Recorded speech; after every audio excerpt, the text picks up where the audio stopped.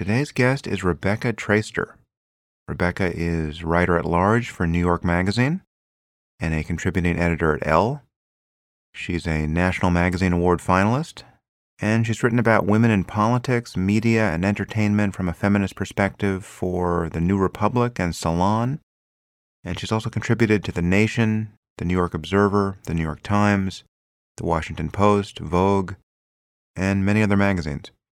She is the author of All the Single Ladies, Big Girls Don't Cry, and her latest book, which we discuss, is Good and Mad, The Revolutionary Power of Women's Anger. Just a couple of things to be aware of here. We were talking past each other a bit. This was a conversation that certainly could have gone the way of my conversation with Ezra Klein. I'm happy to say it didn't. One technical limitation, which I mentioned at some point, there was a latency problem that sometimes happens in these remote podcasts where I can't interrupt a guest. So when you hear me try and it proves totally ineffectual, that's not Rebecca being especially vehement. She literally cannot hear my attempts to interject.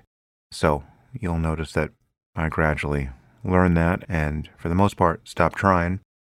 But it was a good conversation nonetheless.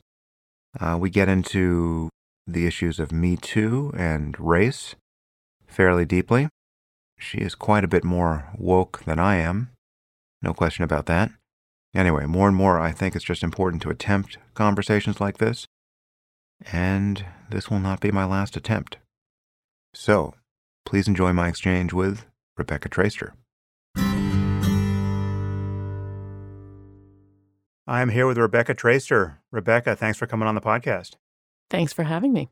I think both of us come into this conversation with a little bit of trepidation because we're anticipating not agreeing about a very fraught topic. First, let me just say I'm a huge fan of yours. I've been trying to get you on the podcast for... In the midst of last fall, I know, was when you first reached out to me. Right. Yeah. So there's tremendous goodwill on my side. I don't view this as a debate. I largely view this as an opportunity for you to educate me.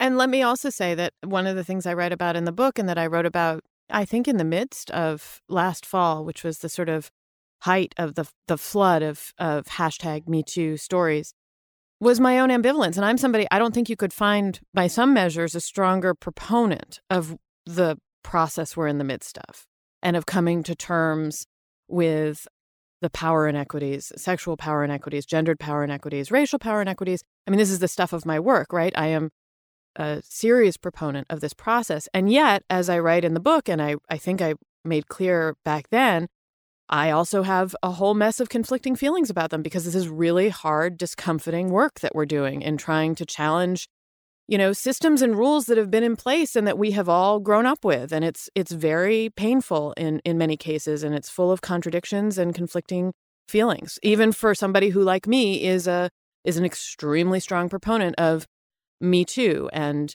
addressing sexual harassment and sexual assault as structural systemic inequities. I think this will be a bit of a tightrope walk, but I'm just, most of all, I hope it's useful for everyone listening to us. Before we dive into the danger zone, let me just tell people who you are. Actually, I'd like you to describe how you see yourself as a journalist, but I'll just remind people that we are talking about your new book, which really could not have come at a better time. And that book is Good and Mad, The Revolutionary Power of Women's Anger. And I can only imagine how your publicity team felt when they knew this was dropping right. It was either the beginning or the middle or just the end of the Kavanaugh hearing, which must have made someone think that there is a God and he's working for your publisher. What's it been like to jump into the fray at this moment? And I guess before that, just tell people how you view your position and career as a journalist. Sure. I am a journalist. I am a writer at large for New York Magazine, where I've been for several years. I write about politics, media, and culture from a feminist perspective. I am both a reporter and an opinion writer, which gives me a degree of freedom. I report stories, but it's never a mystery, what my politics are, what my viewpoint is.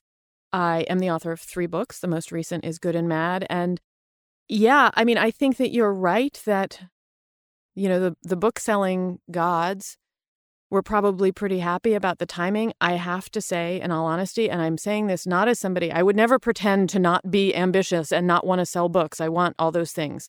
It has been a fraught time to be out here selling books in the midst of national calamity, and an extremely painful and an extremely painful chapter in exactly the story that I work at telling about the United States and how power works here. One that is going to have, to my mind, and from my perspective, very long-lasting consequences. The appointment of Brett Kavanaugh to the Supreme Court is going to have an impact over generations, certainly for the rest of my life, unless surprising things happen.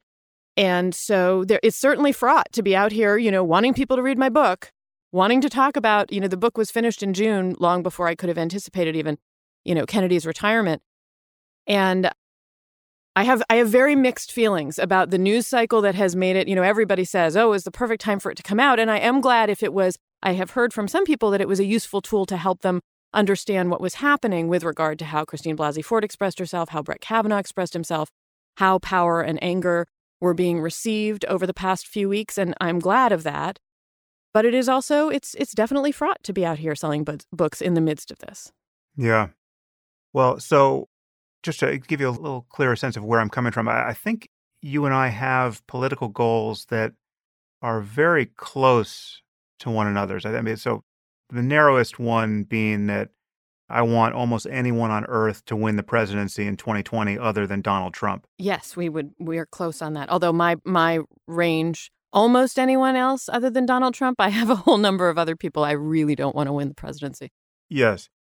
So one of my concerns here is that insofar as your framing of these issues seems likely to increase the chance of Donald Trump being reelected, I begin to worry there, and sort of points at which I will flag that concern.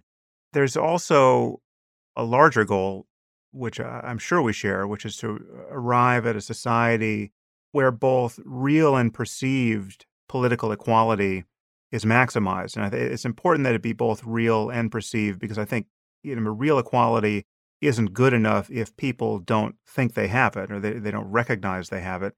And I think there are situations in which that's already the case, and I think we may disagree about some of that as well.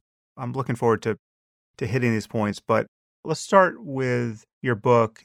Just a bit of a history lesson here. What is first and second wave feminism? Well, I don't love the language of waves. I tend to use it mostly with regard to second wave because it's become a descriptor.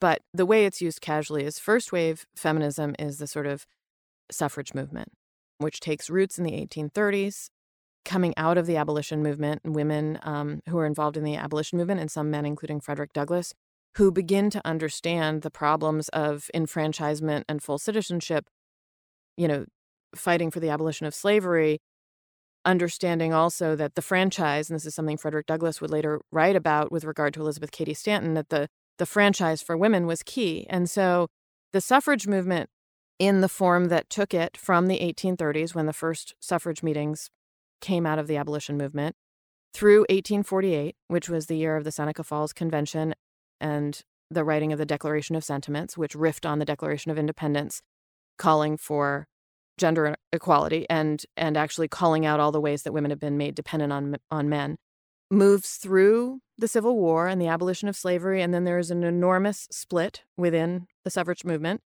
that turns on real racism, the fury of these allies who'd come together and worked together, but when Black men, but no women, were offered citizenship and the franchise in the wake of abolition, some of the white women, including some of the leaders of the suffrage movement, notably Elizabeth Cady Stanton and Susan B. Anthony, the racism, which has presumably long undergirded even a lot of their progressive activism, they express fury at the idea that Black men would go ahead of them and become enfranchised, and they would not. And this finds really racist expression. Susan B. Anthony writes about the indignity of having Hans and Ungtung be able to vote and wield kind of electoral power over educated white women like herself and Lucretia Mott is very, very ugly. And that split lasts decades. The groups break into two different, of suffragists break into two different factions, two different organizations. And they do eventually come together. But in fact, a lot of that maneuvering of white supremacy within the campaign to get white women the vote, I mean, it is officially the campaign to get women the vote, is based on an argument that white women's votes, which would be in support of their husbands' politics, would cancel out the votes of African Americans. That's, a lot of the principle. It's fascinating. In portions of that movement, even up until, the year of his death, Susan B. Anthony and Frederick Douglass, who were very, very close friends and allies, even through some of these horrible splits, she asked him not to come to a suffrage meeting. He remained dedicated to the cause of suffrage throughout his life. She asked him not to come to a suffrage meeting in the South because she didn't want the presence of an African American, a former slave, to undercut the message that she was sending to white women. The 1913 suffrage parade in Washington, Black women were asked to march at the end of the parade. Ida B. Wells insisted on marching with her state's delegation. And so there's one moment of culmination, which is the passage and ratification of the 19th Amendment, which officially guarantees women the right to vote. But of course, it did not apply to Black women or, at that point, Black men in the Jim Crow South. But at that point, up to 1920, you're looking at almost 90 years worth of a movement that has gone through many stages. And that is the thing that's sort of traditionally referred to as first wave, but it's very hard for me to imagine it as a wave because it was almost a century, and many of the women who were behind the work of it lived and died without ever seeing any of their work come to fruition. And then, of course, it's another 45 years before the passage of the Voting Rights Act, which theoretically guarantees full enfranchisement for African Americans as well. So the project of getting that full enfranchisement, the franchise that was sort of conceived of in the 1830s and 1840s by abolitionists and suffragists, that takes, more than a century. So it's very hard for me to conceive of that as a wave. The second wave is something that erupts in a kind of mass way in the 1960s, in part in the wake of the publication of Betty Friedan's Feminine Mystique, and then bubbles and becomes sort of more radical and becomes more tuned to doing the legal and political work of fighting to make new rules in the 1970s. And it sort of hits its height in the 1970s and results in all kinds of changes around hiring practices, professional discrimination, gender discrimination within workplaces, the reimagining of women's educational potential, the admittance of women into colleges and new professions, sexual liberation, the protection of women's reproductive autonomy. There are all these sort of legal and policy changes that are made during that period. Now, that altogether is a fairly short eruption of a women's movement, pretty much within about 20 years.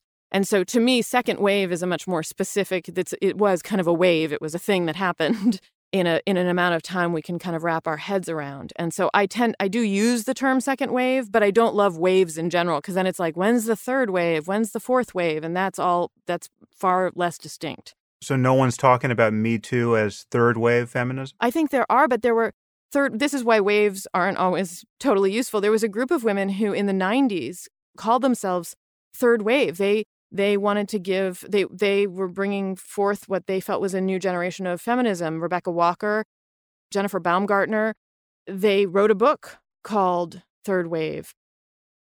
But then there was a sort of sense that slut walks, which really erupted far more recently, was a third wave. The sort of eruption of a feminist internet, a feminist media, which happened, in the years sort of around 2004, 2005. Was that the third wave of feminism?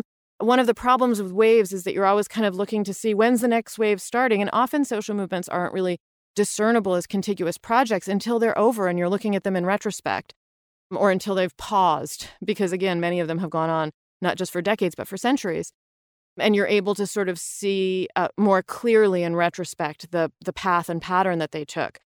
So that is one of the reasons that I tend not to use wave language to describe every iteration of a women's movement. I do think that the period that we're in is an eruption that, depending on what happens moving forward, we may look back on as, the moment of commencement or perhaps a peak of what I hope will be a movement to alter gender power hierarchies. Mm. And Me Too as a hashtag is not that recent, isn't it? Like 10 or 12 years old? well, it wasn't a hashtag. In 2006, Tarana Burke founded the Me Too movement. It was specifically aimed to make clear the ubiquity of sexual assault, sexual violence, and especially in communities for women and girls of color. And that was in 2006. Now, the term Me Too was appropriated in October of 2017, in the weeks after the publication of the stories about Harvey Weinstein's violent predatory behavior against so many women. And I believe it was the actress Alyssa Milano who maybe first used the hashtag Me Too as a way to try to get personal narratives of having experienced sexual assault or harassment, on the internet. And she very quickly, I think, was told about, in some cases, appropriation of the work of those who've come before and have had less power, can be unconscious or something that they haven't learned. And Alyssa Milano was told about Tarana Burke and learned about Tarana Burke's leadership and very quickly made sure that she was very public in saying, look, this is actually work that was pioneered by and led by Tarana Burke, who should be leading us now. And so it is now better understood that the hashtag Me Too movement, is a descendant, comes out of Tarana Burke's movement, which she is still leading. I would say that the hashtag Me Too movement, it is in part in response to the stories of not women and girls of color, but in many cases, the origins of it were with stories being told by very powerful white women, actresses and performers who've made some of the first allegations against Harvey Weinstein. And also, under the umbrella of the hashtag Me Too movement, the conversation has broadened to not just be about sexual violence and assault, but about workplace harassment and discrimination. Right. I think one place to start here is just with the mental state of anger, which you defend really at great length throughout your book. We all have this sense that anger is an unreliable guide to action. I mean, obviously it can get you started doing something, but I think many of us worry that, it's often not informed by a lot of wisdom or careful thinking and is just by its very nature hostile to those things. I think you start your book with a reference to the philosopher Martha Nussbaum, who's written about the disutility of anger. And I must say, I share that bias. It's not to say that I haven't found anger useful, but I feel that I've experienced its limitations just as a source of creative urgency. And I do perceive it a little differently than I think you do in public. Because one point you make repeatedly in the book is that anger tends to look great on men and terrible on women, and that this reveals a double standard that we have that we shouldn't have. And the examples you use of it looking great on men, I just don't perceive the men that way. I mean, I think, for instance, like, Kavanaugh, I think it was in some of your press, you talk about his anger working for him, but Blasey Ford was just totally measured, and had she erupted in anger, it would have been a disaster. But I mean, I just thought Kavanaugh's anger looked terrible and almost derailed him. And, I thought Lindsey Graham's anger looked he became this absolutely repellent character the moment he erupted in an arguably totally disingenuous way. And I mean, conversely, the video of the women getting both angry and upset in other registers with Jeff Flake in the elevator, that played very well for those women. I mean, I thought that worked. And it wouldn't have worked, frankly, for a man. Had Jeff Flake been cornered in an elevator by angry men, the threat of violence would have been so salient that it would have seemed totally uncivil. I view anger a little differently here. I don't actually think you do. I don't think your points actually echo some of the things that I have been saying. The book doesn't deal with Kavanaugh because it was published just a few days after Christine Blasey Ford's testimony. And one of the things I've been remarking on is pretty close to what you just said, that in this particular political moment where, in fact, we are adjusting our ears and eyes to broader ranges of expression from a broader range of people. It's a long process. That the example of the two different kinds of anger, the people speaking to the Judiciary Committee, to the powerful people in the room, and specifically to the Republicans on the Judiciary Committee, who are the ones who had the power in that instance, were very traditional forms of anger. We knew that Christine Blasey Ford could not be angry because it would have undercut her point, right? And one of the things I've been saying is that Kavanaugh could, as a powerful white man, and this has to do with who's presumed to be irrational to begin with. You were describing how you view anger as fundamentally unstable in some way. Women begin with a presumption that there's something emotional or irrational in them. This is attached to notions of what femininity entails. And white men in particular are presumed to begin with a measure of rationality, right? They are our normative citizens, our normative leaders, our normative human beings, are white men in the popular consciousness and politics. And so historically, women's expression of anger only serves to amplify the notion that she is fundamentally unstable or irrational, that she shouldn't be believed, that this is coming out of a place of instability and therefore sort of unreliable or not credible. Whereas for men, the expression of anger can amplify their rationality to show that they're extra passionate about whatever it is they're presumed to be telling you information about. And when I first saw that night, when I went home after the testimony, based on these presumptions of how anger can work for a man like Brett Kavanaugh, but would never have worked for Christine Blasey Ford, I felt like, oh my God, it's over. This is going to work in his favor. It is going to be what the committee needs. And based on Lindsey Graham's own response, I felt like it's clearly what the committee wanted to see, what the powerful people who are going to make this decision, the Republicans on the Judiciary Committee, the president, to the degree that he has power over his party, it's going to please them. And I felt like it did. But then there were these days where some things happened that showed me that things were changing a little bit. That anger, which I agree with you, I saw it as fucking irrational. And all the attributes that people historically have tied to women's anger, I thought it was infantile, tantrum, hysterical. I mean, to me, it was completely out of place. It was deeply irrational, Kavanaugh's expressions of anger. He looked like a fool.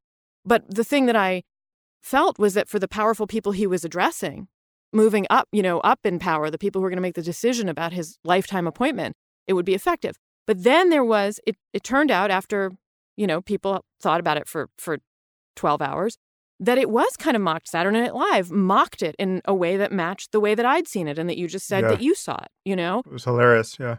As funny, as undermining, and I thought, oh my God, this is interesting because this tells me that there's something in how we're receiving this powerful white man's anger that is different from what historical models would tell us. And at the same time, Anna Maria Archila and Maria Gallagher yelling in that elevator was so powerful for so many people. Now, I would argue, and did then, that in part, that anger was powerful because it was communicative and connective and expressive for millions of people who didn't have power in that instance, who were not on the Senate Judiciary Committee, who were not powerful members of the Republican Party in the position of deciding how they were going to vote. That anger was the expression of and cathartic and communicative, for so many people who weren't in that elevator, who weren't in that Senate chamber, and that was a power that is key to the potential social and political power of a mass movement that is looking for people to give voice to their frustration and their dissent. And that's part of why those women in the elevator played such a powerful role. But what was the result? The result was that his anger did do what it needed to do for the powerful people who were able to make the decision. And they made very clear that anger, which was designed to amplify the point that he had been wronged, was the communicative force that was going to undercut their assertions that he'd been wronged. These are the Republicans who have since talked about how he was the victim of a mob, how we feel, Donald Trump saying, I feel so sorry for his family. That is all of those are cues that came out of his angry display on his own behalf. So I agree with you that the sort of precarity with which I felt for a couple days, his anger might not have worked for him, was symptomatic to me of the fact that we are in the process of hearing different people's anger differently. And I agree. But ultimately, it served its purpose, which was to persuade the people who had the power to appoint him to the Supreme Court of the United States to do so, and then to take his angry model for what had happened to him and repeat it to the world and affirm that as the story of what had happened, which was that Brett Kavanaugh had been attacked and that it was his anger that was righteous in the end. And those who had stood in the way of his further accumulation of power had aggressed upon him. I wonder if there's a difference in the way feminine anger can play on both sides of the aisle politically. So I'm thinking of Sarah Palin, who I don't know that she actually ever communicated raw anger, but she was definitely put forward. I'm thinking of her appearance at the Republican National Convention. This is before she had been discredited in all of those sit-down interviews with people like Katie Couric, but it was really the apogee of her political fame. And I remember being, frankly, terrified by that performance because I thought it was so good and effective for her crowd. I mean, I thought this is how right-wing Christian theocracy starts. But one thing that was interesting to spectate on there is that, especially in light of what we're talking about, is that there seemed to be an immense hunger for a woman in that role to take a very hard swing at the left and communicate a wrathful, triumphant, but feminine war cry against liberalism and everything else that she was castigating. Is that not in any way a counterpoint to this perception that women can never strike this note credibly? No, the way that they are encouraged to strike it has always been when they are striking it in fundamentally in defense of white patriarchal power, which is what Sarah Palin was doing. It's what Phyllis Schlafly was doing. It's what the angry women who opposed school segregation in the South, the white women, were doing. This is one of the only ways in which women's anger and ferocity on a public stage is in fact fetishized by the powerful, because if it is on behalf of that power, and in fact a power that, via its policy and ideology seeks to subjugate or oppress women, it's very useful to have a woman going out there and making the case for it. And you'll note that the way they make the case for it, Sarah Palin's anger was always expressed in maternal terms, which harkened back to the traditional valuation of a traditional white femininity as a mother. So she was the pit bull hockey mom, and she led the Mama Grizzlies during the Tea Party move, which was a hard right move for the Republican Party, rooted in an enormous amount of misogyny. And so much of what drove the Tea Party once in Congress was, shutting down Planned Parenthood. And Sarah Palin gave, ferocious voice to this right-wing faction. But she did it using terms and, in a style that affirmed her as she wasn't threatening the power structure. Women who are angry on behalf of left politics and left policy that aims to alter who has power in this country are inherently a threat, and thus their anger is immediately marginalized and vilified. Whereas women whose anger is on behalf of a power structure are very valuable to that power structure. There are rewards on offer to them. There are vice presidencies on offer to them. Phyllis Schlafly wrote a book called, she led an army of angry white women, angry about the alterations to a patriarchal power structure that had been made by those feminists during the second wave. She led an army of women who were angry about those changed rules and expectations and opportunities in an incredibly successful, incredibly canny, tactically brilliant move against the ratification of the ERA. And she won in 1982. And in doing so, she and that army are the ones who dealt that second wave feminism its kind of symbolic final blow. And she did that while angry, but also her book was The Power of the Positive Woman. And if you listen to people who worked with Phyllis Schlafly, she said, we always had to smile. We were doing this with smiles on our faces, again, kind of reaffirming. And she herself, as a woman who was constantly out on the road, was also affirming the values of traditional stay-at-home maternity, right? This was the figure that she embodied. And if you're embodying that figure, of the woman who is valued on traditional patriarchal scales, and your anger is on behalf of those traditional patriarchal powers, then that anger is not going to be viewed or treated as the same kind of threat to that power as if you're Flo Kennedy or Fannie Lou Hamer or Bella Abzug or Hillary Clinton.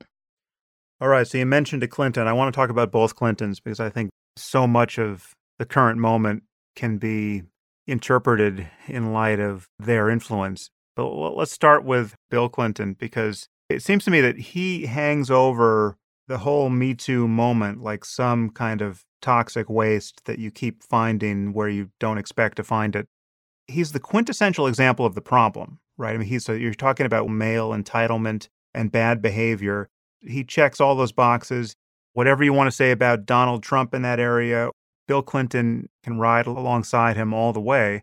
And some of the leading feminists of the time proved, I mean, I don't think hypocrites is too strong a word to describe how they took his side against his legitimate accusers. And to some degree, this continues to this day, although I think opinions are probably changing quickly. It does continue to this day in the sense that, I mean, I know Monica. I don't know her well, but we've met a few times, and I noticed in the news probably not more than a year ago that she got disinvited at a conference that she had been asked to speak at because then they later secured Bill Clinton. They didn't want to put Bill in a awkward situation. That was within the past 6 months, I think. Yeah, right. So, but that's different from leading feminists supporting Bill Clinton, which is part of what was happening in the 90s that you're pointing to. Let's say that, I think it was a magazine. They're very different scales of the kind of thing you're talking about, right? Let me just add one more piece here, Rebecca. The response to him was certainly problematic from a feminist point of view. And most consequentially, in the 2016 election, because of how Hillary had played that political moment when she was first lady and defending her Lothario husband from, all of his legitimate accusers. I mean, she had, I don't think this is debatable. I mean, she had bullied these women. She had lied about, or certainly seemed to have lied about things she must have known were true. And in large measure, I think her failure to become president was probably overdetermined, but this has got to be one of the reasons why she's not president. Because, at that moment in that debate with Trump, where she was there on the stage going up against one of the most unethical people on earth, and she couldn't make a peep about it because of how badly her husband had behaved and how badly she had behaved in defending him. To some degree, we have to perform an exorcism on the Clintons to get to a reset with respect to the current moment politically. Sure. I think that we have to perform an exorcism on a lot of, we have to perform an exorcism on the way patriarchal power has left, again, systemically, women dependent on men in all kinds of ways. So not just as husbands, but as leaders of political parties. As, part of what happened, I very much agree with a portion of the story you just told, right? So the way that I have long understood what happened during Bill Clinton's administration with regard to the, and for me, the big way in which it was deeply problematic from a feminist point of view is that Bill Clinton gets elected the year after Anita Hill's testimony. And Anita Hill's testimony against Clarence Thomas is such an important point in feminist history. It is coming on the heels of the 1986 Supreme Court decision that finds sexual harassment in the workplace to be a form of sex discrimination under Title VII of the Civil Rights Act. This is after more than a decade in the courts, starting in the mid-'70s, where women of color filed some of the first suits, Michelle Vinson, Carmita Wood, about sexual harassment they'd sustained in the workplace. They're borrowing from civil rights laws and discrimination law that's just been made in the wake of the civil rights movement, applying it to their own harassment within their workplaces. Those cases work their way up through the court. In 1986, you have the Supreme Court decision. And then 5 years later, Anita Hill testifies. And the power of Anita Hill's testimony on our view of gendered and racial power in this country was enormous. And we know one version of it, which is that the next year, after a view of the whiteness and the maleness of the Senate Judiciary Committee, then on both sides of the aisle, right? Democrats and Republicans who just had white men listening to and treating this woman of color with disrespect, scorn, disbelief. That view of our representative and governing body, was part of what enraged a generation of women, what propelled a lot of them to seek elected office the next year. We got the Year of the Woman. In retrospect, it seems very small, but in fact, it was 4 women elected to the Senate, including the first African-American woman ever elected to the Senate in the history of the country, Carol Moseley Brown. You can draw direct lines. Carol Moseley Brown held a seat that later Barack Obama held. He later became our first Black president. It was the year that Dianne Feinstein was elected. She, of course, was the ranking Democrat during the Kavanaugh hearings on a Senate Judiciary Committee. Barbara Boxer was elected. Kamala Harris now holds Barbara Boxer's seat. Kamala Harris was on the Senate Judiciary Committee. Patty Murray, who has talked sort of most vocally about how anger at the Hill hearings in part motivated her run for the Senate. This was a change with long-lasting effect. I would also say that it was the cusp of sort of hammering home what sexual harassment meant, what it was, what it entailed, how it was a form of discrimination, which had been decided by the Supreme Court but hadn't really been made clear. It was a form of power abuse, of gendered and sexual power abuse. And that conversation was really crucial. And then the next year, we elected a president who was the first Democratic president in 12 years, and on whom all kinds of people on the left, on the Democratic side, however you want to describe the politics of the time, were dependent. It had been 12 years of Reagan and Bush. And here was the guy who was our first Democratic president. And his behavior was in line with old expectations and mores about how men behaved with regard to women, right? This is Ted Kennedy during the Anita Hill hearings was also silenced in part because of his history. Yeah, or did his nephew, wasn't his nephew being prosecuted for rape? His nephew was on trial, I believe, at the exact same time as the Hill hearings for rape. And Ted Kennedy himself, of course, had left a woman to die in Chappaquiddick and had a terrible reputation for womanizing. So many of our leaders, left and right, this was part of the association of male sexual power and power abuse with public and political power is really deep and long-lasting. Bill Clinton happened to become president at a time exactly post-Anita Hill hearings when our expectations and the rules were changing, and that was being hammered home to us. This is a man, who, had he served as president 20 years earlier, probably wouldn't have been called out for any of this behavior because it was presumed to be part of how power worked and how patriarchal power worked. As it was, he was called out.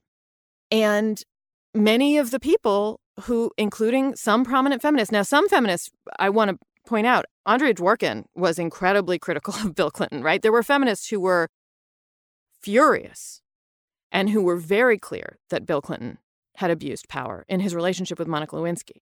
And there were feminists who believed the other women who told stories about him. But many mainstream feminists did defend him. And part of how we get there is looking at the realities of dependency. When you have white men who have disproportionate shares of power, including political power, so that they are disproportionately the leaders of your party on whom you are dependent, right? To appoint Ruth Bader Ginsburg to the Supreme Court, to pass FMLA, our deeply meager, but all there is protection for people who take, maternity leaves and family health leaves. Those women defended the president. Now, do I think that was an error? Yeah, I do. I think, among other things, it derailed the crucial feminist conversation that was unfolding in that period and it did, the words you just used, right? Hypocrisy. That this was because feminists were on the line. Now, make no mistake, look at the women who recently a year ago called for the resignation of Al Franken.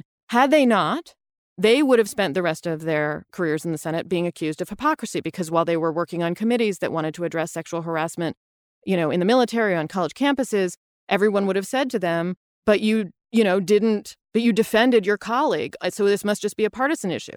As it was, they called for his resignation, and now they, especially Kirsten Gillibrand, who was the first to call for it, is vilified as opportunistic. And by the way, that a very similar thing likely would have happened had had feminists had the power, now there weren't enough women in the Senate at that point to, or in a position to have, exactly called for the president to resign in a way that would have prompted him to, But had they probably would have been accused of being divisive and problematic and bringing down this president who was our first Democratic president in 12 years.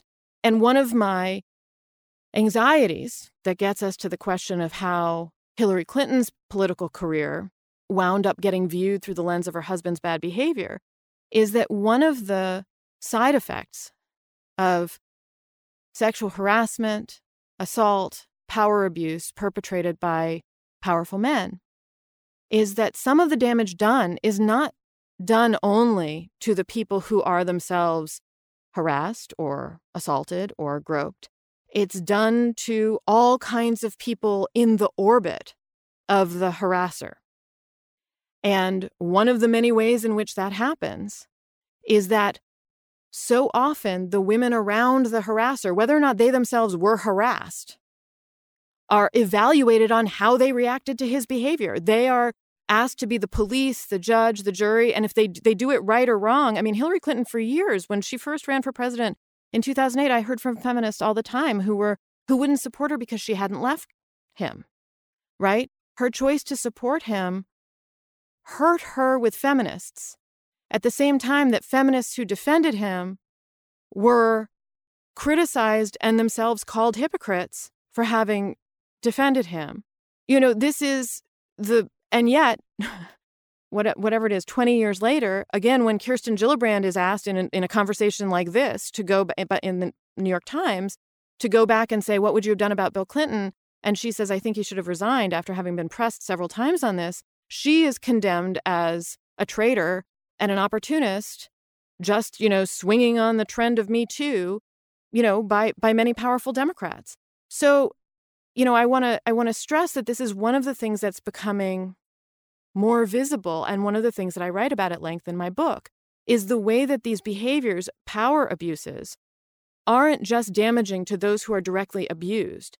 It's that there's a whole cycle of harm that moves outward, waves of harm that move outward and often especially damage the women who, in one way or another, are dependent on this power that is so disproportionately held by these powerful white men. And that's a lot of what the whole process that you just described regarding Hillary Clinton.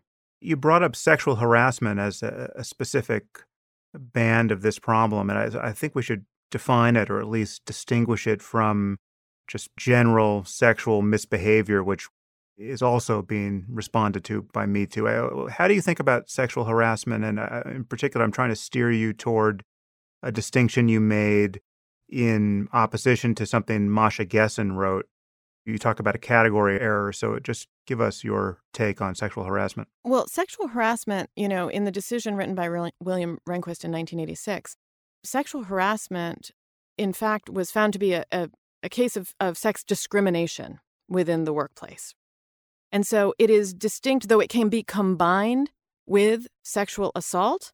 Sexual harassment in the workplace may take the form of sexual assault but sexual harassment doesn't have to be assault in order for it to be behavior that damages women's professional and economic standing, or an abuse of power by a figure who has more power than the person he is groping or coming onto or treating in a diminishing way. Yeah, so I remember in response to, Me Too kicking off, I remember Masha Gessen wrote in the New Yorker that she was worried about what she called a sex panic, and this idea that we were witnessing a kind of moral panic and a reversion to Victorian ideas about women being inherently vulnerable things that lack agency, and it's all about what the men do to them and around them, and the women are not even participants in their fate on any level. And the point you made in your book, and I think you probably made this in an article before you published your book, but I did. I wrote in response to Masha Gessen, whose point, by the way, I want to say, I think her point is a very good one. I just didn't think it applied to the conversation that was unfolding in the fall Right. of 2017, which I thought was about behavior that was far broader than simply about sexual harm. Some of it was about sexual harm and assault and violence, but a lot of it was about the acknowledgement of other kind of inequities, some of which had been made clear via instances of a sexualized power abuse, but were not necessarily about the harm sustained by that power abuse. Not sexual harm, professional harm, economic harm. Right, right. I recall that you did write about it before because I had her on the podcast a few months ago and I brought this up with her and she completely took your point on this point. When you think about sexual harassment in the workplace, it can be harassment that doesn't entail groping or anything overtly a matter of a sexual assault or that kind of transgression. It can just be the fact that a woman is paying this massive price in bandwidth, trying to navigate around the bad behavior, the crude jokes, Right. And that, I mean, exactly. And in fact, to use the sort of least violent instance I can think of, right? Like, let's take the idea of a crude joke. And I just want to sort of lay this out to be clear about what I'm talking about. And I think this is, what you're aiming to describe. If you work in a company and there's a meeting and the boss tells a crude joke, a sexist joke, and you're a woman who is offended by that joke, it's not sexual violence, right? I suppose, and I want to, I'm sure that there are some people who might be triggered by that or experience, a PTSD. But for the vast majority of people, it's not that you've been grabbed or assaulted or done physical harm. However, the way you react to that joke can be determinative of your trajectory within that workplace and thus your professional economic future in ways that sort of extend long beyond that, single instance of a joke. If you laugh along, even if you're uncomfortable and you kind of force yourself to laugh, well, then maybe it invites further crude jokes because you're assumed to be somebody who plays along and is game. And so then you're subjected to a future in which you're regularly told offensive jokes. Maybe if you don't laugh, the boss sees that you don't laugh and begins to associate you with a kind of humorlessness or that you're a problematic person. Maybe you're not invited to the next meeting. And then you're not invited to the next meeting. You gain a reputation, as being disruptive or unpleasant, right? Those are instances, and that can determine, your fate within a company, your relationship between you and your bosses and your colleagues. If you become the problematic person who didn't laugh at that joke, then is there a toll on the people you hang out with in that office because they're hanging out with you and you're the problematic lady who didn't laugh at that dirty joke? Those kinds of things. Those are sort of daily landmines for so many women in so many spaces in the world. And that's part of what was being described, what has been described and sort of reviewed and thought about, and the way in which those seemingly tiny choices can have shaped our notions of ourselves, the way that we're valued within our professional spheres, the experiences we had in our careers. And that's part of the discussion that was happening around the hashtag #MeToo movement. It is distinct from Tarana Burke's movement, which was specifically to address the tolls and ubiquity of sexual violence and assault. Right. But it was a part of the conversation that sort of exploded last fall. Okay, so I want to touch the variable of race here. You bring up race a lot in the book and in ways that strike me as distracting because one of the most salient examples on the worst end of the spectrum of male misbehavior, certainly in recent memory, is Bill Cosby. And you mentioned Bill Cosby, and you even mentioned him in contexts where you have been talking about white male privilege and white guys thinking they can get away with anything. And then you drop Bill Cosby in. So it seems to me that the temptation to talk about this as often as you do in terms of white men, it just strikes me as frankly awkward because when you're talking about the litany of abuses of famous people of late, race is not part of the problem, or at least it need not be seen as part of the problem. Well, I don't think there's ever an instance in which race need not be considered in this country because what I'm talking about fundamentally is power and who has it. And I am talking about white men, but there are also women who've been credibly and persuasively accused of sexual harassment during this past year.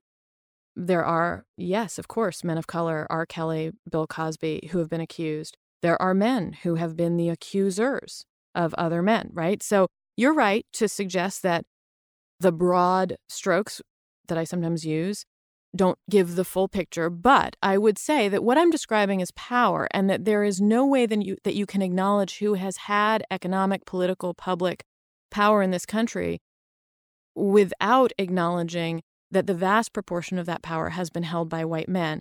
It is true that I don't spend a lot of time on Bill Cosby in this book, but I've written pretty extensively about him in the past, including how his race plays into this, and how, in part, his race and his role regarding respectability politics and Black communities, and the way in which The Cosby Show itself, which is the thing that made him beloved and famous, was a product that made white people feel good about racial inequity. I mean, I've written about this at length. And also that the accusations against Bill Cosby leveled by white women made many liberals feel very anxious, in part because of the history of false accusations of sexual violence having been leveled by white women in the past against Black men, and that all of these complicated factors were in play when it came to the question of how it was that Bill Cosby's alleged aggressions and rape of multiple women had been in the news, known facts, for more than a decade, during which he was still being celebrated within his profession, getting Lifetime Achievement Awards. So I don't think there is any talking about Bill Cosby without talking about the racial dynamics around Cosby's case and Cosby himself, and the kinds of messages he was sending to Black communities, the ways that white liberals had received his show and his career as being fundamentally friendly to whiteness. I mean, Bill Cosby is a man who said there's systemic racism isn't a thing. This is, pull your pants up. Those were, and there was a much milder version of that was transmitted through his beloved sitcom. And that affects the way that liberals who would be concerned about multiple allegations of assault receive those allegations if they're leveled against a Black man. So, you are right that within the book, I include Cosby without delving into the racial and gendered politics around him at any length at all. But that is something I've done in my other writing in the past. And there is no way, I don't think, to talk about who has had the disproportionate share of professional, public, and sexual power in this country without acknowledging that both gendered and racial identities and power structures are in play. And so that is why I often talk about white men. And there's also no way to talk about what happened during, starting in the fall of 2017 without acknowledging the racial dynamics around the accusers and the fact that it was prominent, wealthy white women who were some of the first to level the accusations against Harvey Weinstein. And also, I believe, I'd have to go back and fact check this, but I believe that the only two accounts he bothered to deny were the accounts of the two women of color, Lupita and Salma Hayek. It seems like power is the variable. I mean, of course, I'm going to grant you that white people have a disproportionate share of power, right? So and men have a disproportionate share of power. Maleness and whiteness correlate with power in our society. There's no question of that. But it seems that differences in power cut through the data fairly accurately. Like Kobe Bryant, what happened to the rape allegation against him? I don't know. I don't even remember what I thought about it. But he's a famous, wealthy Black athlete who's enjoyed a result of his entanglement with the justice system that, as you know, many Black men don't. O.J. Simpson is the quintessential example of this. The idea that he is the representative of, the fate of Black men in our justice system is ridiculous. But, he's obviously there were racial dynamics in how that jury decision ended up. I guess it worries me to reflexively put race into the conversation when other variables account for the disparities in outcome we're seeing. If we're talking about power, let's talk about power. Of course, we can notice that men have more of it and white men have the most of it. But the reason why it's so counterproductive from my point of view is you're endlessly opening yourself up for the embarrassing counterexample that you can't figure out how to talk about, whether it's Bill Cosby or Morgan Freeman, or as I think you were probably referencing, Asia Argento, the woman actress who... Oh, no, I was actually thinking of but Asia Argento is another example. I was thinking of the NYU professor, Avital. Oh, okay. The feminist philosopher. Oh, yeah, actually, yeah, I do know that story. So the moment you have women suddenly doing something, or men of color, or, God forbid, women of color, again, this is not to say that racism isn't also a problem, but it's not encroaching everywhere. But I don't think that those stories are, embarrassing contradictions. I think they are, as you yourself said, sort of exceptional cases. And that I don't think, again, they become, they only, if you can talk about those cases, I mean, I know I just talked about a lot of the racial dynamics around Cosby. If you can talk about the way that race has shaped, so many of these cases and from so many different directions, to acknowledge race and gender as factors in who has power in this country is not to tell some rudimentary, simple story. It's all complicated.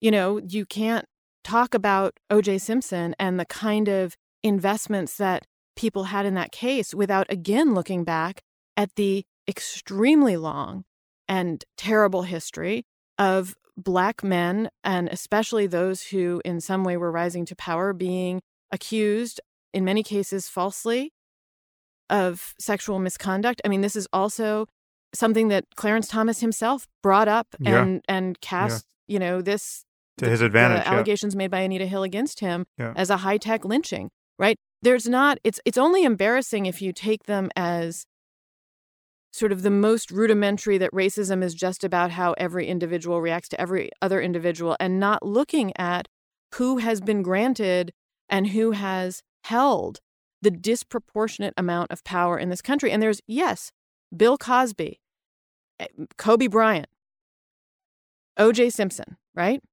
And then you have Roger Ailes, Donald Trump, Arnold Schwarzenegger, Bill Clinton. I mean, this is the number of white men who have wielded popular, professional, economic, political power in this country.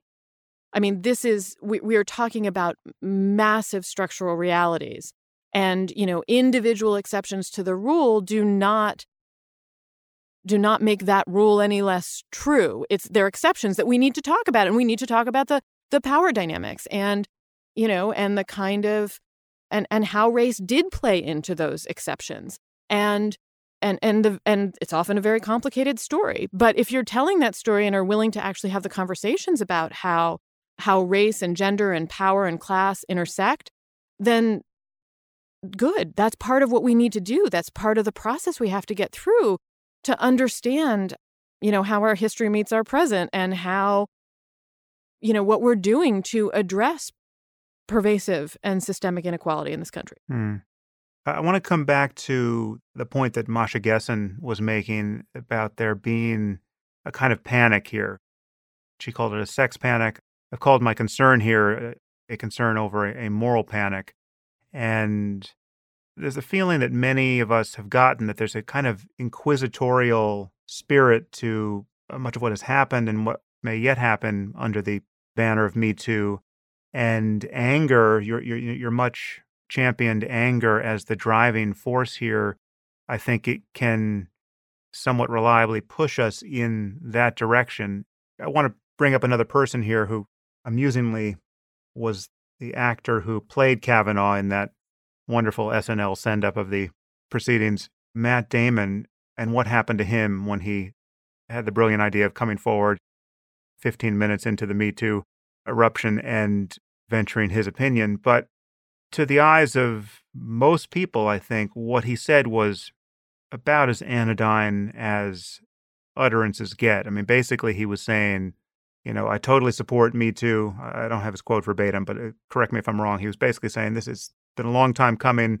This is all great. But of course, we have to distinguish between rape on the one hand and, groping somewhere in the middle and bad jokes on the far extreme of the benign. And, all of these things are problematic in their own way, but they're problematic in very different ways. And I'm worried that we're losing these distinctions. And for that, he just got savaged, right? And swiftly apologized and said, I'm never going to talk about this again.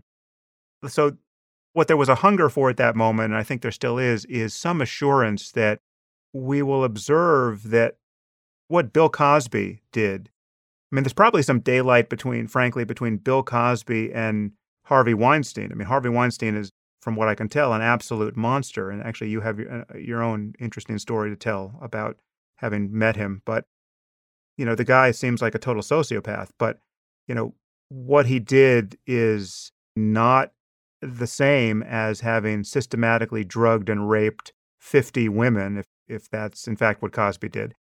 But, Harvey Weinstein almost certainly also belongs in prison for what he did. But then there's Charlie Rose, right, who's done other egregious things that professionally harmed people, but I'm not sure what should happen to him. And then we've got Al Franken, and then we've got, Aziz Ansari produced a very bad date for somebody.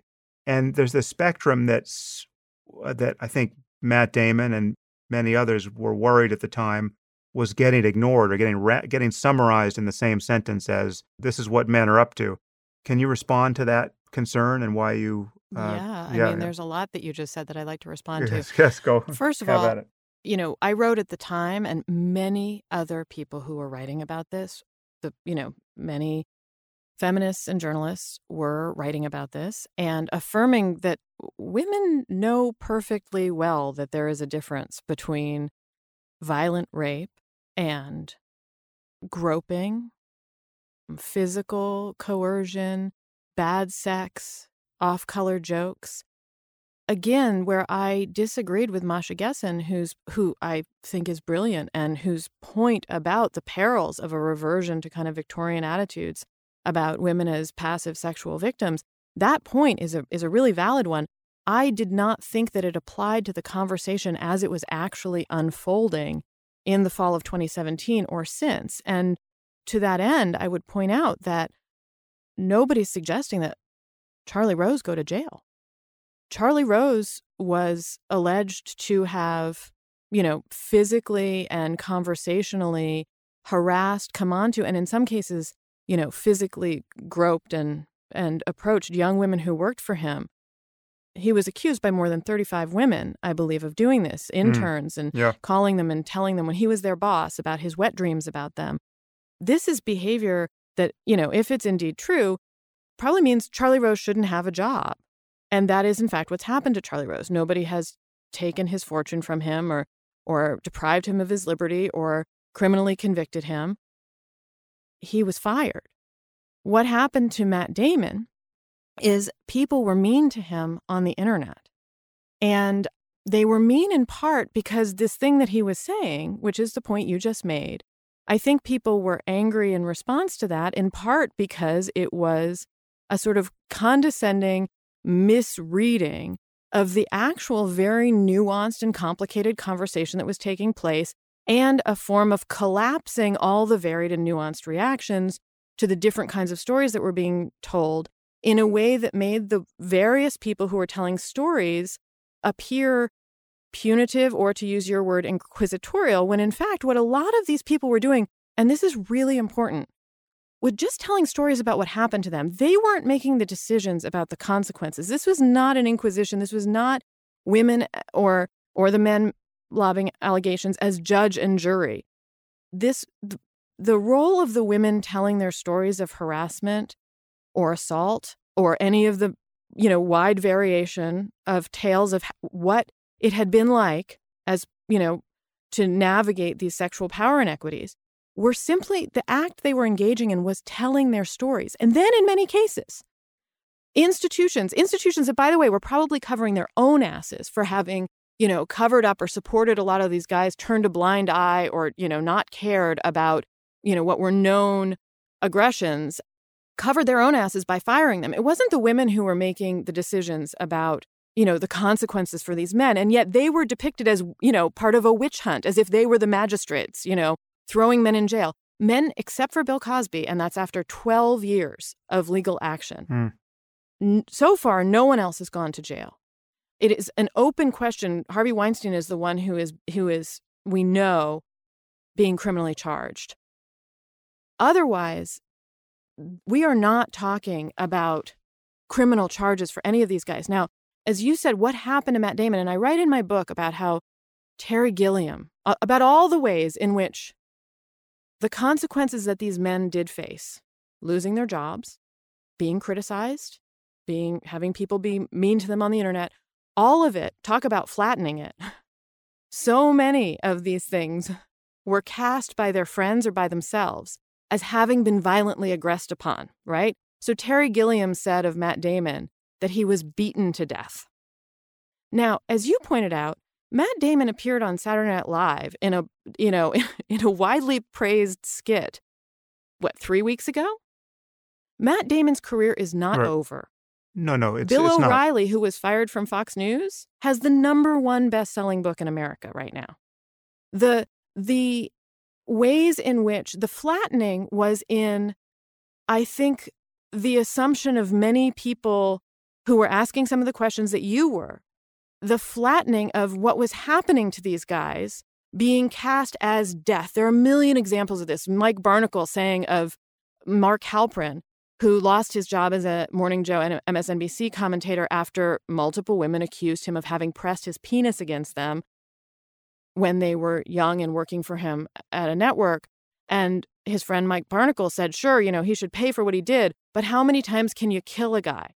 Tom Brokaw, who was, a woman told a highly corroborated, well-documented story of how he tried to kiss her in the 90s. No one was coming for Tom Brokaw's job. He is an elder statesman in the media. There was no, torch gang saying down with Tom Brokaw. It was a minor story in a larger piece about a culture at that news network. And Tom Brokaw wrote a letter about himself claiming that he'd been taken to the guillotine and stripped of his honor. The flattening or exaggeration that you see coming from women who were simply telling the stories of having been kissed or having been groped. The flattening, I think, and compression of categories came when we treated these guys as if they'd all been trotted off to jail or murdered or guillotined in a revolution. And the fact is, some of them lost their jobs. Some of them are back. Some of them, are doing just fine. None of them, maybe Harvey Weinstein and Bill Cosby is the exception to this, were so far have been brought up on criminal charges. Many of them, a couple of them have been offered prominent places in which to tell their side of the story. Many of them have been cast as the victims. Many of them still are deeply loved by millions of people. That is true of Charlie Rose. At some point in the past year, he sent a butt tweet or something like the letter H, and all kinds of people responded to him on Twitter. We love you. We miss you. We miss you so much. They were not killed. They're not dead. They're not incarcerated. They were not found guilty. And in fact, the women who are so often accused of being, the killers, who beat Matt Damon to death, what those women were doing were raising their voices and telling stories of what their careers had been like or what their experience of sexual coercion or harassment had been like. They were just telling full stories of their lives, and they were quickly cast as executioners. And that is part of the way that power works. You mentioned the story that I had about Harvey Weinstein. When I was a 25-year-old reporter, I won't tell the whole thing, but basically I was sent down. I was writing a story about a movie that his company was producing and holding back. And I had reported the story. He wouldn't return my calls. I went to a book party with a colleague who was the gossip columnist. I asked him a question on the record. He answered it with a totally banal answer. I turned away to go. I got my on-the-record response. And then he got angry and told me it was off the record and tried to grab my tape recorder. And he pushed me with his finger. He called me. I don't know what the language limitations are, but are there language limitations? No, not at all. Okay. He called me a cunt. This is in a big book party. at the Tribeca Grand, the night before the 2000 election. He called me a cunt. He said, I'm glad I'm the fucking sheriff of this fucking piece of shit fucking town. He pushed me hard on the shoulder with his forefinger. My colleague stepped in, calmed him down, and then it exploded again. He pushed my colleague down a step, and, my colleague's tape recorder hit a woman's head, knocked her out. He then took my colleague out onto the street on 6th Avenue in Manhattan, put him in a headlock. The next day, the way that party was, covered with journalists and photographers. And the next day, the way it was spun, I can't remember if it's the New York Times or New York Post, was that we were pushy reporters at this party. So that we were cast as the ones who were the aggressors. We were the pushy ones, even though this gargantuanly powerful and actually physically incredibly imposing man had physically pushed two young women, my colleague was a man, two young reporters. Those reporters were cast as the ones who'd been the disruptive force. And I also write in the book about how I noticed this pattern with regard to Freddie Gray's death in Baltimore in 2015. Freddie Gray is a man who was taken into a police van and given a rough ride and later died of his injuries. And in response to his death, there were protests. He was an African-American man. There were protests. And when I was a reporter at the time, writing about all kinds of forms of inequality, and the thing that I noticed was that all the news reports said that the violence started when protesters threw rocks, and that the violence done by the more powerful entity to the less powerful entity was kind of indiscernible as violence because that was just how power worked. But when the people who had less power threw stones at police cars, which was fundamentally a lesser kind of power, they were cast as the instigators of violence, as the disruptive force. That's the mob of, women who have no power in the confirmation of Brett Kavanaugh, who's actually being confirmed to a position where he's going to have power over their bodies, their votes, their ability to collectively bargain for the rest of their lives. Their only option is to raise their voices and yell during the vote for his confirmation.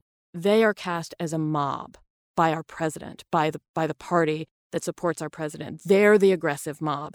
And that is what happened around me too, is that the women who were using the only power available to them, because they weren't the anchors or the chefs or the editors or the movie producers. Part of the story that they were telling was about the circumstances that ensured that they weren't those powerful figures. The way that they felt exiled or were self-exiled from the professions in which they had worked and been ambitious, and yet they had been harassed or assaulted and had wound up leaving or never rising within those professions. The power they had available to them was to raise their voices and tell their stories. And how were they cast? As part of a witch hunt, mob justice, inquisitors, executioners. And I think that that's really worth thinking about. It is a pattern that is around us every day. Now that I see it, it's everywhere. When power works aggressively, when a more powerful person assaults a less powerful person, it is almost indiscernible to us. But when that less powerful person resists either by telling the story or throwing a rock or whatever it may be, and disrupts or dissents from the way that power is supposed to work, that is quickly cast as aggressively disruptive, chaotic, problematic, violent. And that pattern was and that's when we talk about what happened to Matt Damon. Matt Damon said a thing that a lot of people were angry at, and they got angry at him on Twitter. And now he's on Saturday Night Live and he's fine. Well, so there was a lot in there. I want to respond. I think if nothing else, we will prove how complicated this topic is. But by way of taking Matt Damon's foot out of my mouth, I should say a few things. First, there's no question that some people should be going to jail and some people should lose their careers, and there should be consequences to many of these actions we've been discussing. And I think that the Matt Damon moment exemplifies another concern, however. What we were witnessing there, at least to my eye, was the limits of Matt Damon's power, right? I mean, Matt Damon is one of the most powerful people in our society. As you say, he should be able to recover from almost anything.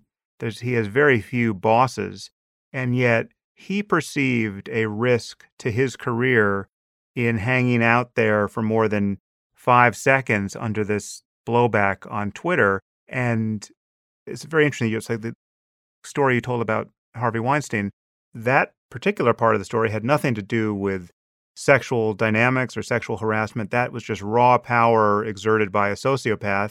He manhandled you guys, got you out of his party, managed to get the press to cover it up. But he's kind of a unique case. I mean, he was managing to get all kinds of things covered up that ordinary powerful people can't. But Bill Clinton was president of the United States, and he still couldn't prevent a semen-stained dress from showing up on the evening news in about 24 hours. Harvey Weinstein, faced down Brad Pitt, who was complaining that he had mistreated his girlfriend, Gwyneth Paltrow at the time. And Brad Pitt, another extremely successful, powerful person, apparently couldn't do a damn thing or wouldn't do a damn thing in the face of Harvey Weinstein's power. I still can't figure out why Harvey Weinstein had any power making those niche movies. There were movies that won Oscars and but still, within the industry had tremendous power over who was considered, granted, who could win Oscars. It still is not, Shakespeare in Love is not a billion-dollar franchise, and we're living in an environment but where Gwyneth Paltrow won an Oscar for Shakespeare in Love. And if you think that winning an Oscar isn't sort of the ultimate, it's something, it's something, power achievement for people who work in Hollywood and are ambitious within that field, and I don't know how we talk about power. No, but I'm just saying the tide has turned so quickly and in so many surprising ways. We have, who is it? His name, James Gunn, the writer he is the writer of a billion-dollar franchise, the Guardians of the Galaxy, who got immediately fired and had his movie torpedoed for a history of bad tweets. I think it's right to think that a lot of these powerful people are reasonably worried that they don't have the power they think they have. They can't take the risks.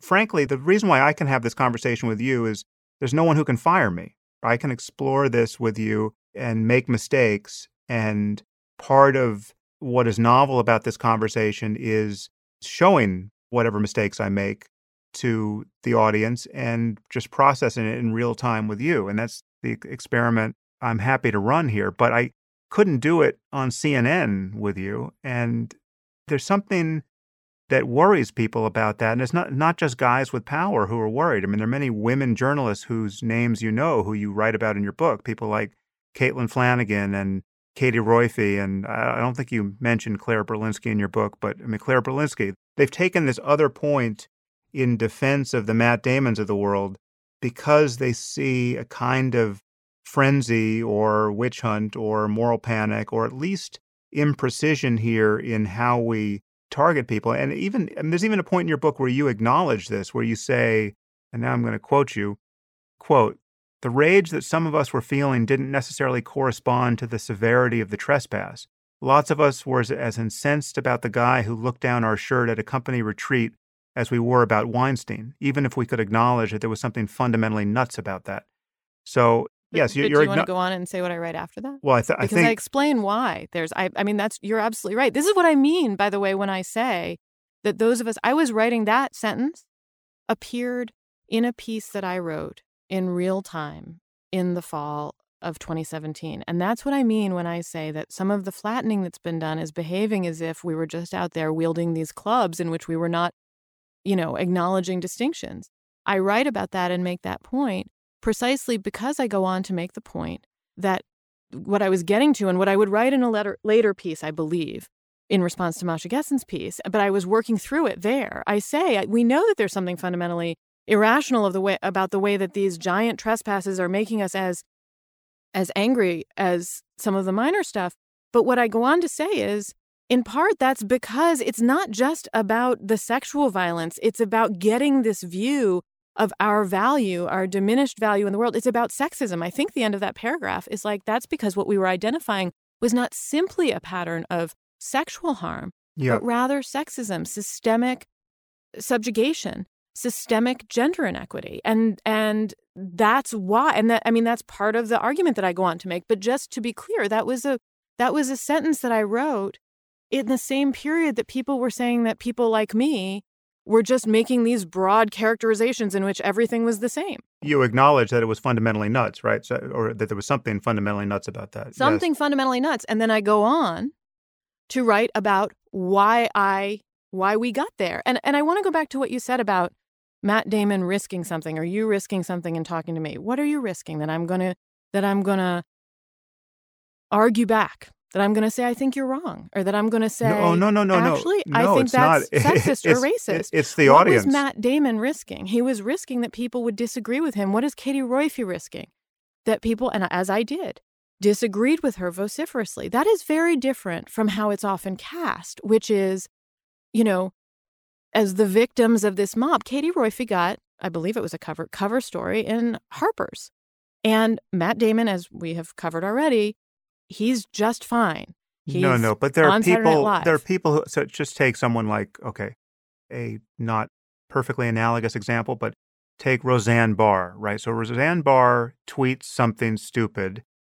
People can argue about how racist it was, but at a minimum, it was a stupid tweet that the whole world hated, and she lost a #1 rated show over it. I don't know how many millions of dollars she lost as a result, but you might say, well, it doesn't matter. She's already rich. But there are many people in a position who are not necessarily already rich. They're successful, and they can still lose everything over a tweet.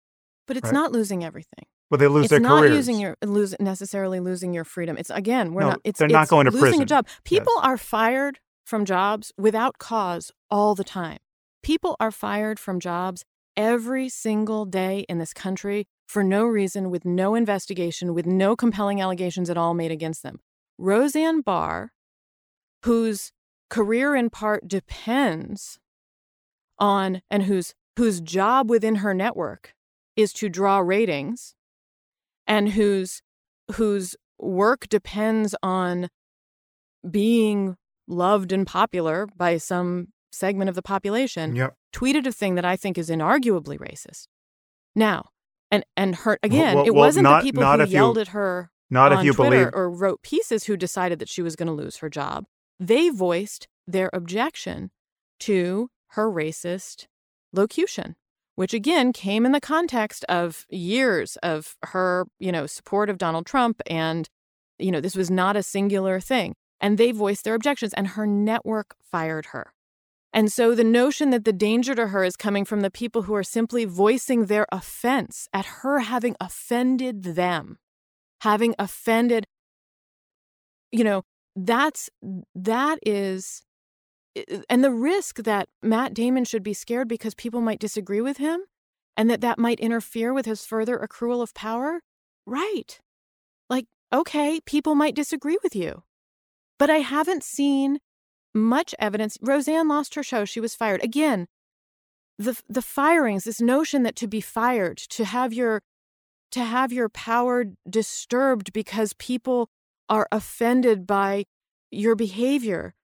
I mean, being fired for much less is a daily occurrence for people who have far less power and stability than the people that you're worried about having their lives ruined, And I don't know, if to me, this is just, again, this is making very powerful people the complaints about whom are about them offending from their position of power, people who have less power, vulnerable people. And then turning it into they being the less powerful victims, when in fact the less powerful it's not just didn't that. have the authority in them to take their jobs from them. It's and not in fact, just those that. less powerful people themselves are reasonably worried every day that they might lose their job for no reason. Well, actually, it's not just that. First of all, let me just clarify what I meant by Roseanne Barr's tweet being arguably racist. She claims not to have known that Valerie Jarrett was black. Yeah, that's hard to believe. Well, it's actually not hard to believe if you don't know anything and you just Google a picture of Valerie Jarrett. She's on record as having said she thought she was Jewish, and she just didn't. There was zero racial subtext to what she was tweeting. Now, you might think she's lying. That's fine. But yes, I believe that she is lying. If true, that takes the racism part out of it, at least for most people. It's not just that we're worried about wealthy people or already successful people or already powerful people losing something when their audiences turn against them.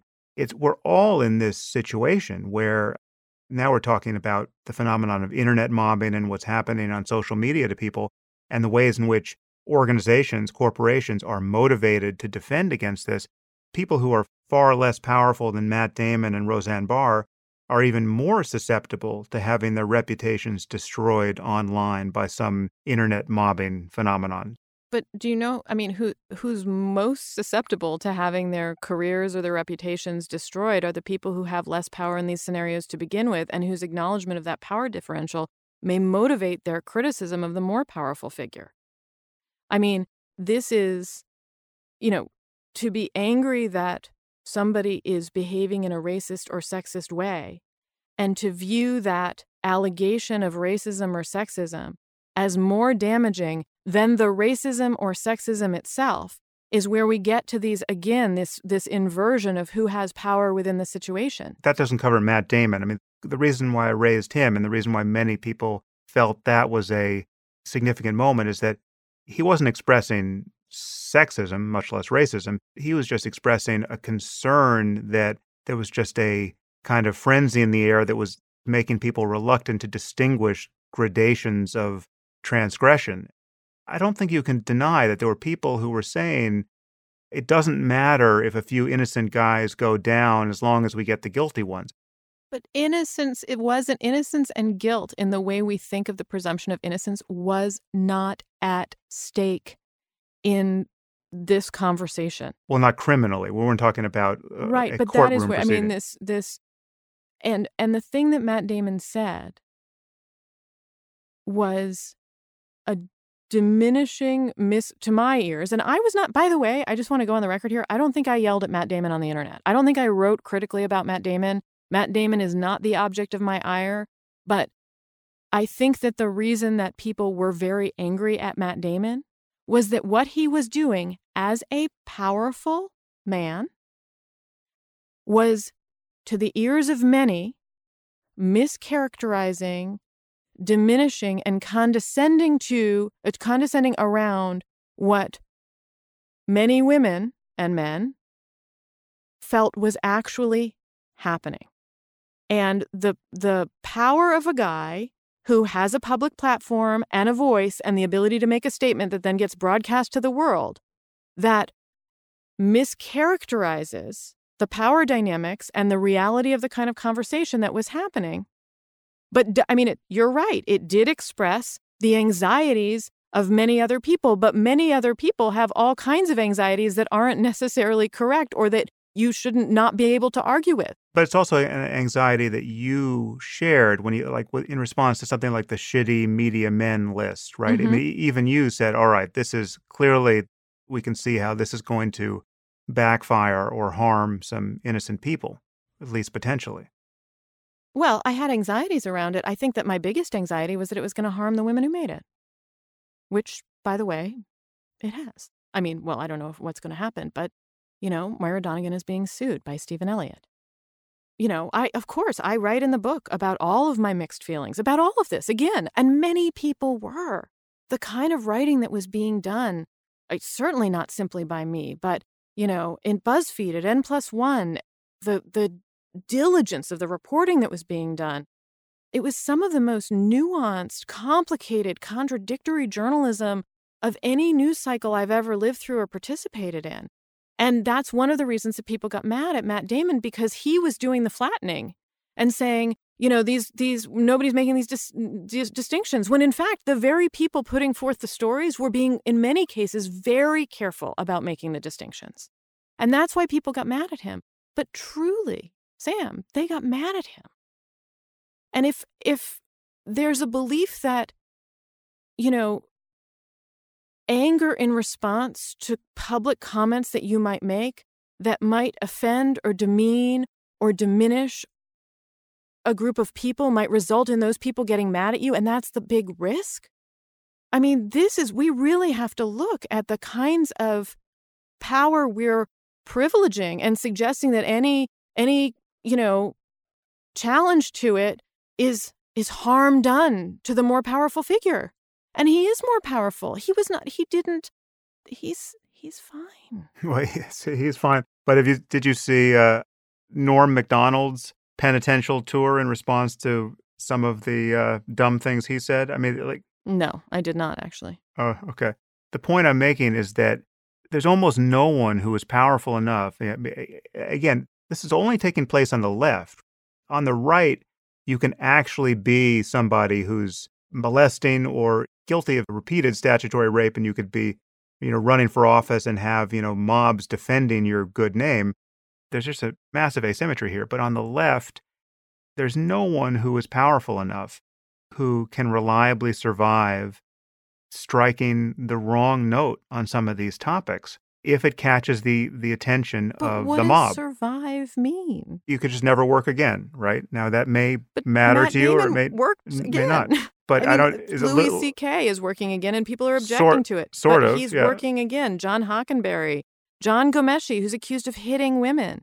These men have been given big platforms. And some of them shouldn't. People have been objected to those platforms. If you're convicted of hitting women, I'm not quite. The notion that they're forever, do I think Charlie Rose should work again in any position of power? No, I don't.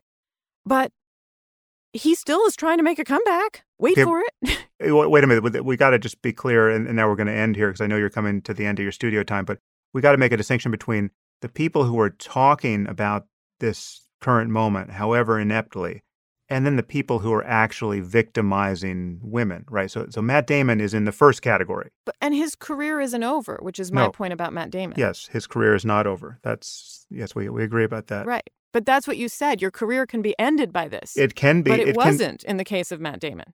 There's no question that there are people whose shows were a hair's breadth from being canceled, but for the fact that they produced some profuse and, I would argue, abject and ultimately dishonest apology to placate the mob. I mean, that is happening more and more. I mean, it's just... Man, the use of the word mob. The mob was people who were voicing their objections. Yeah. I mean, I don't know what instances you're thinking of where the hair's breadth show or whatever. But again, the mob were people who were angry at things that people said or who voiced dissent or disagreement. The people who are struggling to have a good faith, honest conversation about complex social problems are at every moment being threatened with having the worst possible interpretation of a selected utterance getting collapsed down to some horrific caricature of obtuseness at minimum, but, racism or bigotry more likely. And it's happening again and again. And the people who are completely losing their patience for it are the people who are less and less likely to vote for someone other than Trump if the left puts up a person whose basic message is, you're all a bunch of racists who are concerned about immigration or any of these other problems, and the conversation ends there. I just want to point out that the scenario you just laid out, in which the vulnerability lies with the people who might say something that is heard as racist or sexist, misogynist or xenophobic or homophobic by people who object to racism, sexism, or homophobia. Your framing is that's where the vulnerability is, and that's where the attack and the peril is for the person who might say that thing.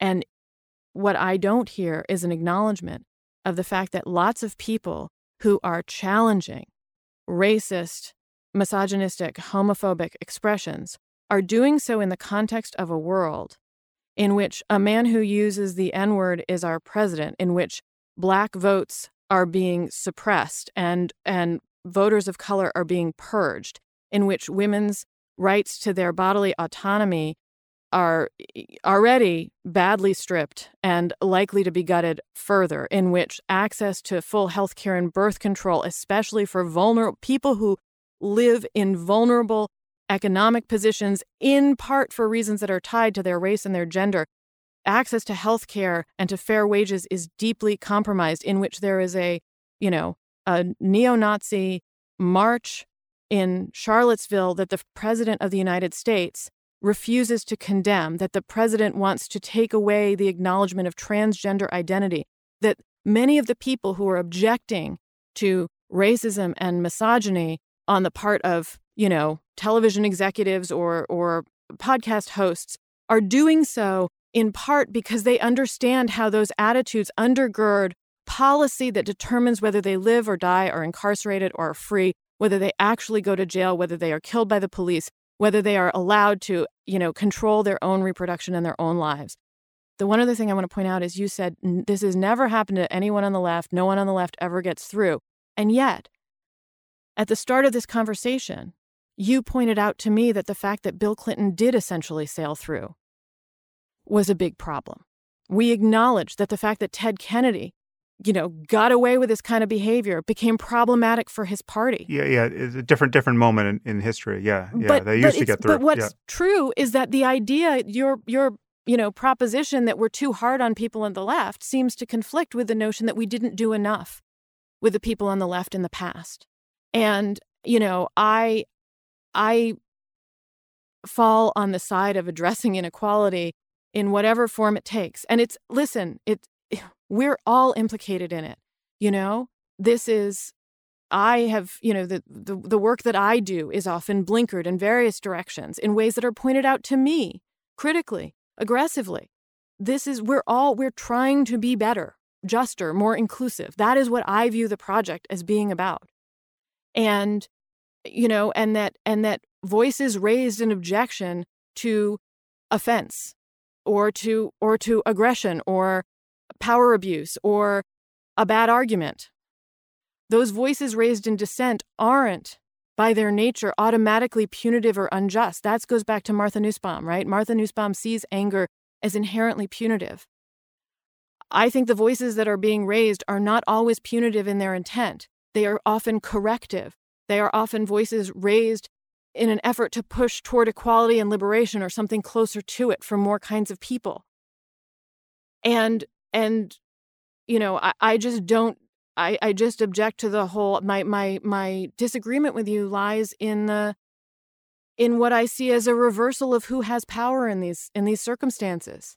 And I don't think that the people whose main power is writing a tweet are the punitive or aggressive or destructive forces in a world where the power held by, the movie stars and the politicians has the power to shape the culture in which all of us tweeters live and shape our life circumstances and our opportunities and the economic provisions on which we and our families rely and our rights and our abilities to defend ourselves or to get fair trials. I just don't think that those are comparable degrees of power. Honestly, I agree with much more in that last battery than you would expect or realize. And so it's sort of like a failure of communication on my part to leave you thinking that I don't agree with most of that or virtually all of that. The fear is that these problems are becoming harder to talk about rather than easier to talk about, given how much the temperature has turned up. And my goal here is to figure a path forward so that we can talk about really the most important things in our society and not give any energy to the Trumpian side now, to speak in narrow political terms, that it can just use all of the asymmetries and disadvantages against reasonable people who are trying to create a society with true equality and true intellectual honesty and fact-based discussion and all the rest. And I think getting toward a society with real equality and real intellectual interrogation of our history and our future, I don't think there's any way to get there without making the conversation harder, not easier, because these things are really hard. And I think our error throughout our history has been telling ourselves an easier story, that we've, that our inequities are in the past, that we've addressed them, that we need to move forward without an eye toward them, and that easier story has contributed to getting us where we are. And I think that moving forward, the difficulty is, if we want to do it right, I don't think there's any way to do it without it being hard. Well, we will leave it there. It's certainly hard at the moment, but I really appreciate your willingness to come on the show and get into the weeds with me. And it's been a thrill to talk to you. And I really enjoyed your book, and I hope people go out and buy it, because you are giving voice to an anger and impatience that many people women and men rightly feel. So thank you, Rebecca. Thanks for having me, Sam. I'll come back if you want to do this again. Awesome. If you find this podcast valuable, there are many ways you can support it. You can review it on iTunes or Stitcher or wherever you happen to listen to it. You can share it on social media with your friends. You can blog about it or discuss it on your own podcast. Or you can support it directly. And you can do this by subscribing through my website at samharris.org. And there you'll find subscriber-only content, which includes my Ask Me Anything episodes. You also get access to advance tickets to my live events, as well as streaming video of some of these events. And you also get to hear the bonus questions from many of these interviews. All of these things and more you'll find on my website at samharris.org. Thank you for your support of the show. It's listeners like you that make all of this possible.